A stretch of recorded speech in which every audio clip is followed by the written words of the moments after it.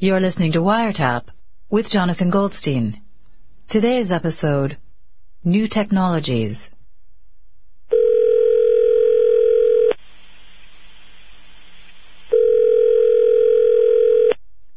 Welcome to the Psychological Services Hotline. All of our paid professionals are currently occupied.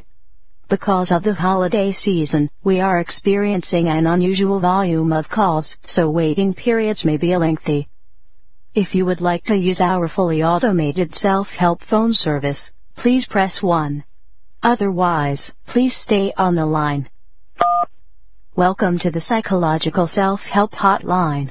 If you are feeling depressed, press 1. If you are feeling paranoid, press 2. If you are feeling, you have pressed 1. Depressed.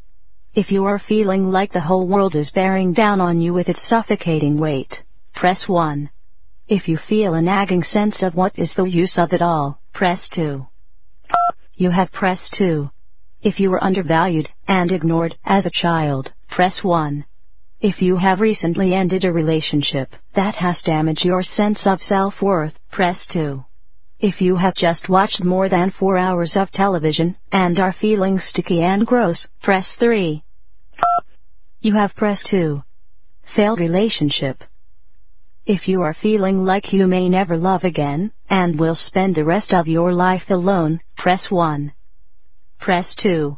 If you feel as though you do not deserve to be loved. Press 3. If you are currently stalking your former lover, then hold for operator assistance. You have pressed 2. You do not deserve to be loved. Press 1 if this is something you really believe. Press 2. If this is something you are just saying because you are feeling sorry for yourself. You have pressed an incorrect key. You have pressed 2. Might I suggest you go outside for a stroll? A nice walk might do you some good. Press 1 if you agree. Press 2 if you do not agree. You have pressed 1. This is good. Before you go, perhaps you would like to listen to a Christmas carol? Press 1 for Silent Night. Press 2 for Jingle Bells. Or press 3 for Christmas Time is Here. You have pressed 3. Season's greetings.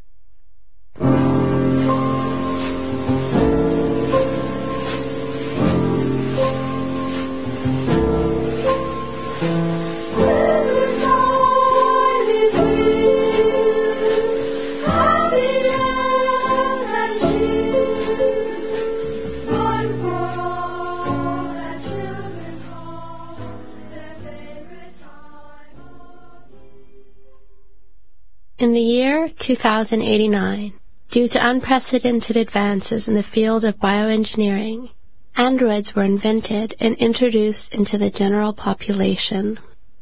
From all outward appearances, they seemed to be exactly like people. But although their cognitive skills were similar to those of humans, they were unable to experience the same feelings and sensations. Most emotions were deemed unnecessary for the android's specific function in the world. So rather than possessing the regular gamut of human emotions, they were instead endowed with an innate amazement at mathematical problems and repetitive actions. For this reason, working in factories, laboratories, and engineering plants to them was most enjoyable. Androids were made with better eyesight than humans, so that they could work on the tiniest computer parts.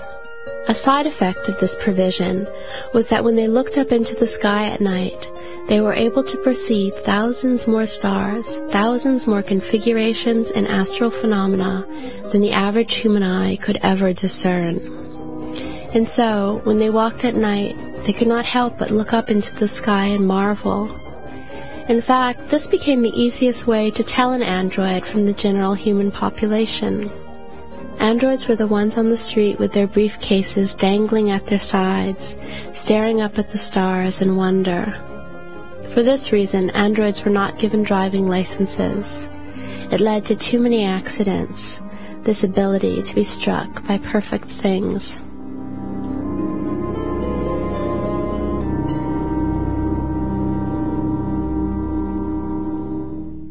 In the summer of 2112, a female android named 4F6 stopped on her way home from the pharmaceutical factory and stood looking up at the stars above. As she looked, visions flashed before her. She imagined the stars were a group of ancient coal miners with lamps on their hats being lowered by elevator into a deep, dark hole. Imagining in this way was not typical of robots. But 4F6 had known she was different from other androids for a long time. Once, at rush hour 4 years ago, she had been shoved into the subway tracks by accident, and as she hit the rail, an electrical current surged through her. Since that time, her electrical impulses had always been too high. She had already experienced some peculiar side effects from her accident. She was able to turn on light bulbs just by looking at them. And unlike other androids, she was able to tell what was funny. She was forever explaining jokes to the androids she worked with, but they couldn't understand at all. To them, jokes were merely equations with slightly incorrect answers.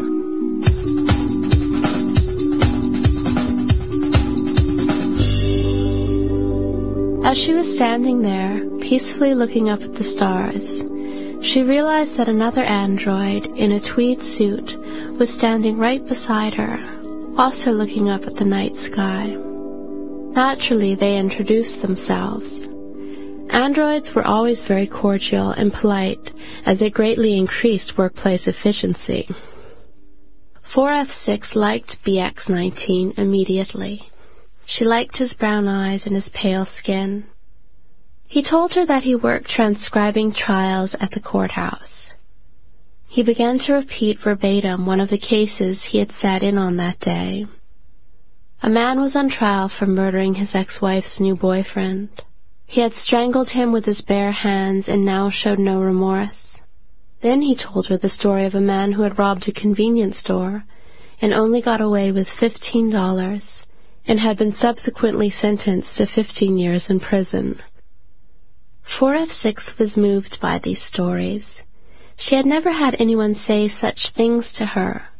The only kind of talk she ever heard was from the androids at the pharmaceutical factory, who only spoke of formulae in the table of elements. All this talk of murder and love to her was like poetry. Somewhere within 4F6's circuitry, there stirred a desire to reach out and touch BX-19. Androids often mimicked human behavior out of curiosity. They had, of course, tried kissing and lovemaking, and certain androids claimed they had felt something, but it was the general consensus that they were unable to feel anything at all while engaging in such human activity.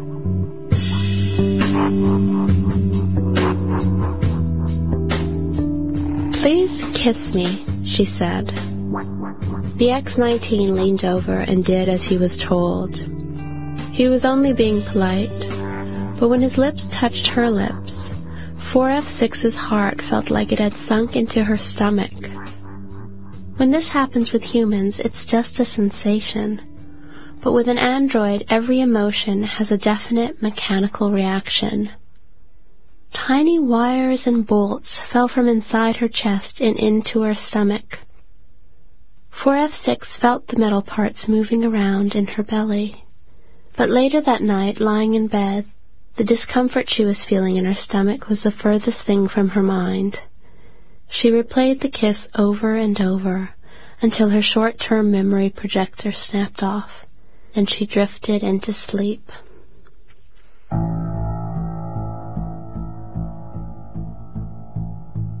The next morning, as 4F6 was gaining consciousness, as she lay in bed staring at the ceiling, she felt something fall from between her legs. She pulled off her blankets and rummaged through the sheets, searching for the errant part. Suddenly her hand touched something cold and metallic. She pushed away the blankets, and there, wrapped in her bedding, was a tiny stick-like figure. Its skeleton was made of wires and tiny screws and bolts. It had a tiny spring for a spine, and small frayed splice wires grew out of its head like hair. The little thing started to move its arms in the air over itself. 4F6 was horrified. It was obviously some sort of android, but it didn't look human the way other androids did. No skin had been grafted onto it. The little thing looked at 4F6 through the holes in the minuscule bolts he had for eyes. There was an awful darkness and limitlessness to those eyes. She realized that it was a baby, her baby, conceived from her kiss. The gestation period for the tiny robot had only been a day. She had never heard of robots making robots, perhaps on a factory assembly line, never in a bed, and never as the result of a spontaneous kiss. 4F6 knew that something horribly wrong had happened.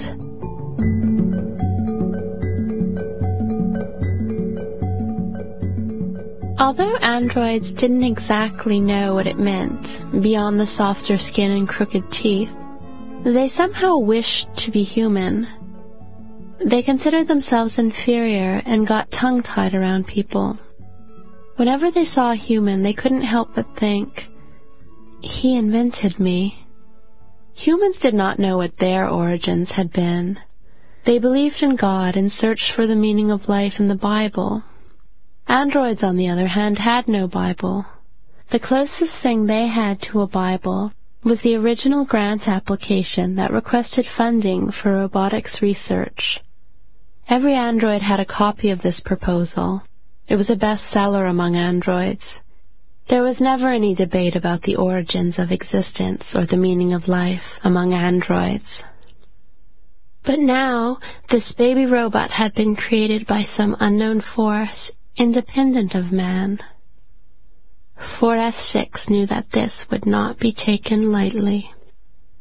She knew that if the scientists found out about the baby, there would be a mass android recall. They would tamper with their insides, making sure that no other android would be capable of experiencing love as 4F6 had, because it was love that had created this little spring man, she was sure. They would take away their ability to be amazed by stars too for good measure, and 4F6 didn't want to be without those parts. Without those things, she would only be an appliance, a machine.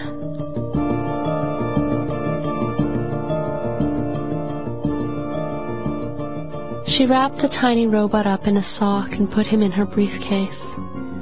She called into work to say that she would be a little late that day, because she was going to stop at the android servicing unit to be recharged.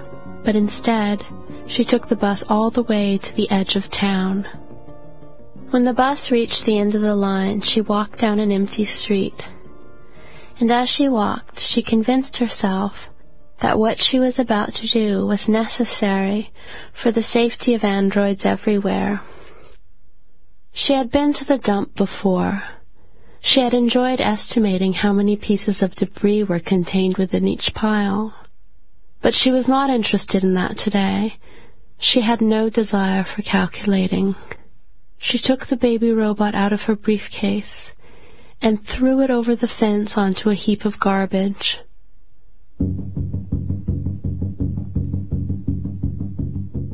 Several years earlier, 4F6 had had her temperature regulator exchanged. In the moments that she lay on the metal gurney, her chest plate opened, the old part removed and the new one not yet inserted. She had really felt fine and complete. The little wire creature that had fallen from her was not even half the size of a temperature regulator. Yet back at the factory assembly line, as she stood making calculations on her clipboard, she had the sensation of being empty. As much as she considered it, it did not make any sense to her. Yet there it was.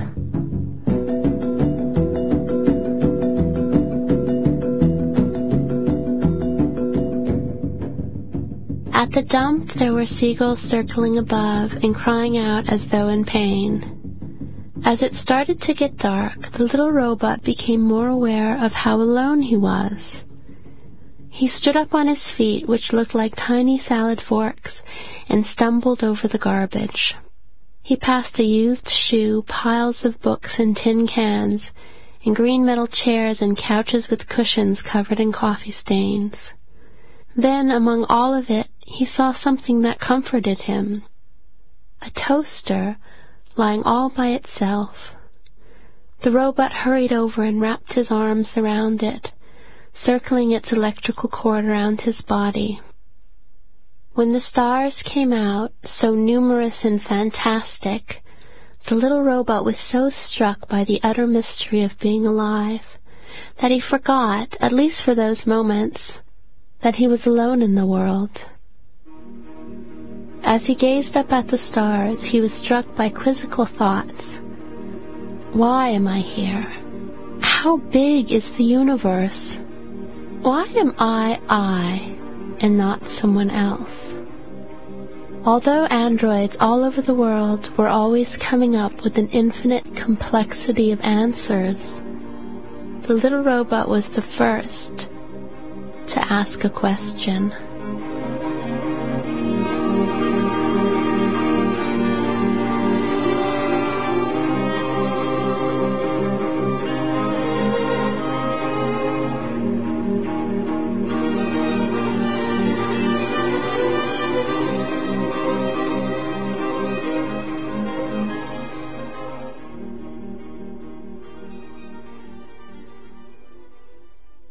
Hello. Hi.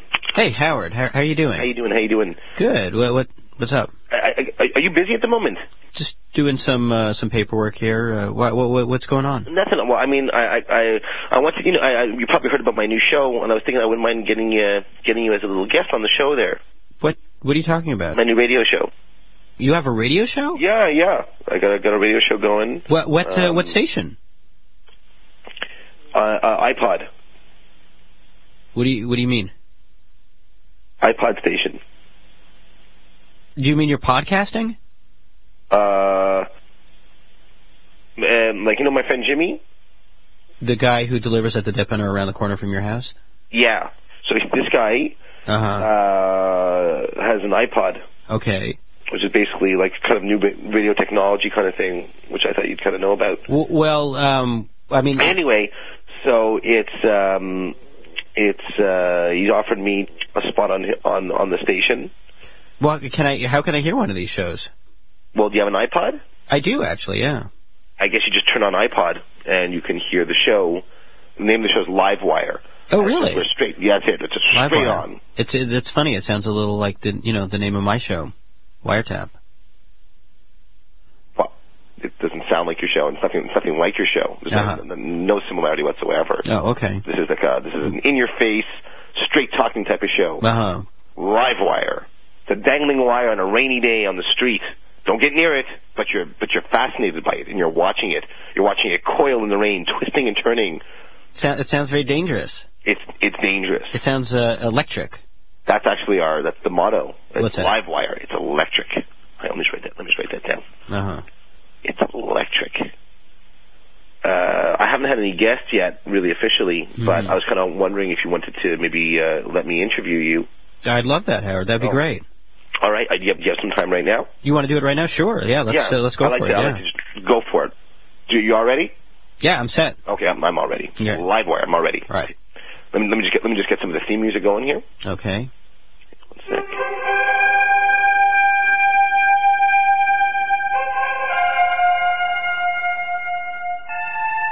Welcome to Livewire. I'm Howard Chackwitz, your host, and we're here with media jerk Jonathan Goldstein. Howard, what did you just say? Well, hold on. Let me just pause that. Okay, what kind of show is this exactly? Just straight talk. We're just down to earth, eye to eye. This is not like Canadian Broadcasting Corporation sitting there sipping tisane with a pinky in the air, legs crossed. This is straight turkey talk. This is like, we're drinking scotch and that kind of thing. I understand, but I mean just the media jerk. Yeah, I'm going to be using some like terminology like that. It's kind of just a radio thing, and basically I'm trying to kind of add some kind of flavor to it. Okay, I understand. Okay. I guess so, but... All right, so you ready to talk? Yeah. Welcome to Livewire. Well, it's good to be We're here here. with long-haired, dopey Jonathan Goldstein. The introductory segment of my show is usually called For Argument's Sake. And basically, you just tell me what's on your mind, and I'm gonna take you to the mat. You know, if there's some kind of like issue that people have been debating for decades, you can bring that up. Okay? So you just want to get a little debate going? Yeah, get a little debate going, or All right. How about we debate whether people should wear fur? Okay. Okay. I like that. All right. Okay, so what do you I say? say people shouldn't wear fur because it's it's. We're here with media jerk Jonathan Goldstein, who seems to feel that it's not right for people to wear fur. And I'm here, Howard Chakowitz, live wire, straight shooter, and I'm going to shoot him down. I'm going to shoot this peacenik hippie fascist. All I'm saying is that we live in an age in which we don't necessarily need to rely on. So you're saying people shouldn't be wearing fur, right? Well, I'm just saying, in this day and age we have other options. Yeah. So dogs shouldn't wear fur. Dogs should walk around bare bone, looking like something hanging in the butcher's window. Is that what you're saying, John? It's not very realistic. I'm obviously, Howard. I'm saying that maybe humans shouldn't wear fur. We should all be just cold. We should all walk around shivering cold. What are you doing? Get on board for the Moron Express. Here are 2 tickets to Jerkville. Okay, Howard, I appreciate that you have a sort of in your face kind of style. Yeah. It's just that, but you're not letting me say anything. That's sort of a problem, I think. That may be a little bit kind of off-putting for you because you're on the other side of the table for the first time. Maybe I'm the interviewer, you're the interviewee. Maybe it's a bit unfamiliar for you. You might be getting a little taste of your own medicine right now, and it might be a little bit bitter. Right. No. You see, my problem isn't with I've been interviewed before. I just, I've never been yelled at like this, in an interview setting. In the real world, this is the kind of exchange that goes on. There's a lot of action because this is what sells. Maybe, on the CBC things are kind of boiled down a bit and everyone's very dry and mumbly like, but this is not, we're not talking the CBC, this is iPod, this is radio for the masses. All right, well, I'll trust you know what you're doing. Yeah, okay, let's get back on. All right. All right, we're back with Livewire with Wild Child Schmigegi, Jonathan Goldstein. All right, Jonathan. We just kind of did, talked about as much as we could about the fur debate. Maybe we can hear some, what some of our listeners have to say. We're here with Jonathan Goldstein, and he's saying that dogs shouldn't wear fur. Wow! What a nut! All right. Let me just pause that. Okay, I'm gonna make like I'm a caller calling in, and I'm gonna basically give it to those callers, but it's just gonna be me. Okay. What you're talking about is you're going to pretend, you're going to imitate the voices of people calling you up? Yeah, this is all going to come out. I'm going to all tighten up in post-production. It's all going to be great. Editing is the key, okay? Okay. Okay, we hear our first caller. Yeah, I'm calling to like your show. Thank you. If I may direct my question to your guest. Okay, John, you okay taking that question? Yeah. Okay, sir, go ahead. Now you're saying you're opposed to the wearing of fur. Now let me ask you, what about feathers? You're against feathers too? Howard, you got a real jerk. I know, he's a real jerk. Okay, next caller. Welcome to Livewire. Howard, before I get into it, I just want to say your show is the most refreshing and honest and straightforward piece of journalism I've heard of. Thank you. On the radio, or in the print media, or on television, okay, ever. Howard, you move it along, all right? All right. This is time for Point Counterpoint, a favorite segment for our listeners. Point Counterpoint. Okay, Jonathan, I don't know if you're familiar with the format.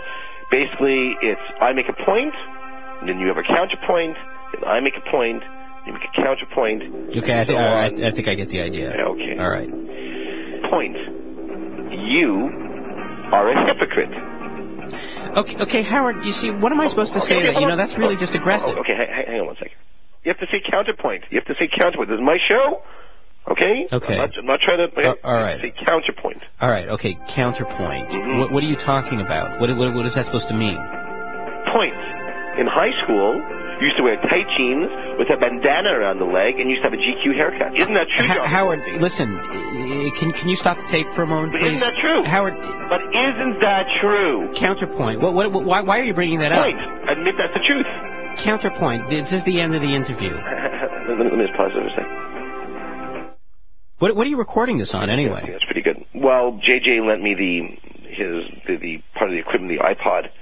So I'm just kind of like, he showed me like how to turn it on and off, and... Okay, but Howard, you mean like the iPod with like the little earphones and everything? Yeah.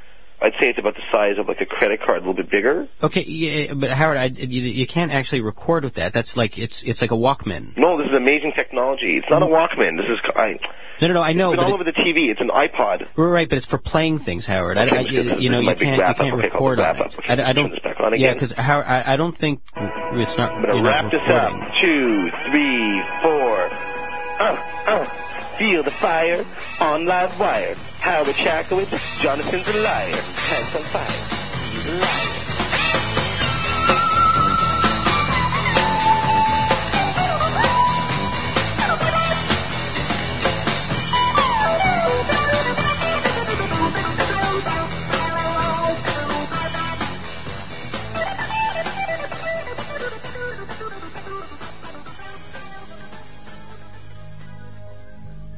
I heard you on the wireless back in 52, lying awake intently tuning in on you.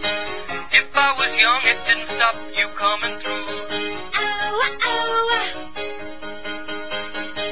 They took the credit for your second symphony, rewritten by machine on new technology, and now I understand the problems you could see. I met your children. What did you tell them? Video killed the radio star. Video killed the radio star. The tears came and broke your heart. On WireTap today, you heard Howard Chakowitz and Heather O'Neill reading her short story, Robot Baby. WireTap is written and performed by Jonathan Goldstein and produced by Jonathan Goldstein with Sarah Gilbert and Carolyn Warren. Production help from Mira Birdwin-Tonic. Tune into WireTap Sunday at 1, 4 Pacific Time, and Friday evening at 8:30. You can also hear WireTap across North America on Sirius Satellite Radio 137. Reach us through our website at cbc.ca/wiretap.